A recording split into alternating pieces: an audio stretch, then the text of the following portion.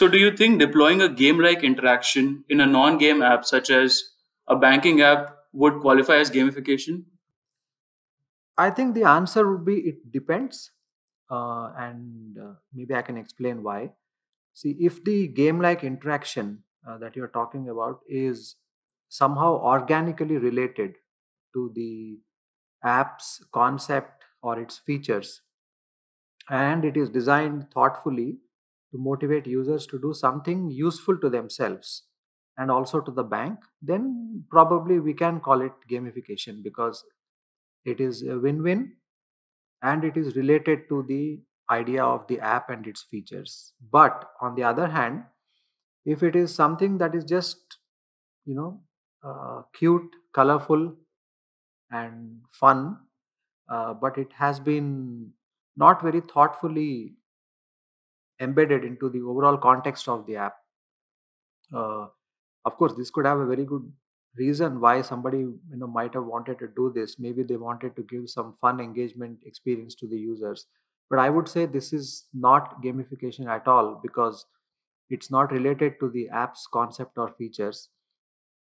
So it might just appear like relief to the users for some time, but it's not essentially going to drive outcomes. Right. And at this point, maybe I should go back to the definition Hmm. because there is something important that I said, and it might not be very obvious to some of our listeners.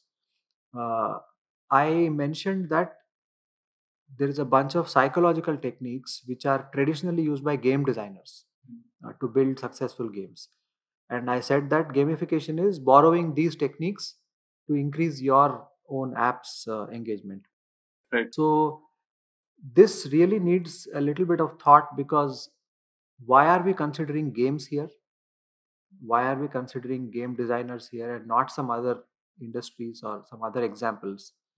That's the first question that someone might have. And the second is, well, what are these psychological techniques?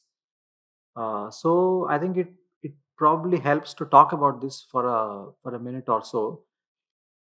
Games, they just happen to be universally known examples of high levels of engagement. Okay. Right? This is something we all can agree upon safely. And what is even more interesting is this engagement is voluntary. This is not someone asking or putting pressure on the gamer. The gamer wants to do it on their own, right? So it's very rare to have an example where there is a high degree of engagement which is entirely voluntary. Therefore, this is a very good example to learn from because isn't it what every business wants out there? It wants that without much prodding, without much pushing, people should open that app frequently. They should spend time on it. They should spend money on it. That's exactly what everyone wants. And when we have an example of someone who has already achieved what we are also trying to achieve, then it makes a lot of sense to see what is it that they have done and try to do it yourself also. Right? It's more like we have a really good example to learn from. So learn from the best example out there. That's the reason why we picked games here. Okay. And well, coming to these techniques, psychological techniques, the reason I'm deliberately calling them psychological techniques is because I want to use a term that is broad enough to include visual techniques and non visual techniques. But what is common to both of them is that they influence the user's psychology. We don't want to restrict ourselves to something which only looks good. In other words, we don't want to emphasize the visual too much. At the same time, we don't want to emphasize the concept too much. The idea is that whether it is something visual you're trying to do or something non visual, the technique has got to be fundamentally aimed at the psychology of the user, right? Okay. That focus should not be missed here, that the importance of that term should not be missed here. And so we don't need to get into what those techniques are, but it's good to know that game designers for decades have known these techniques and they have used them to make really successful games.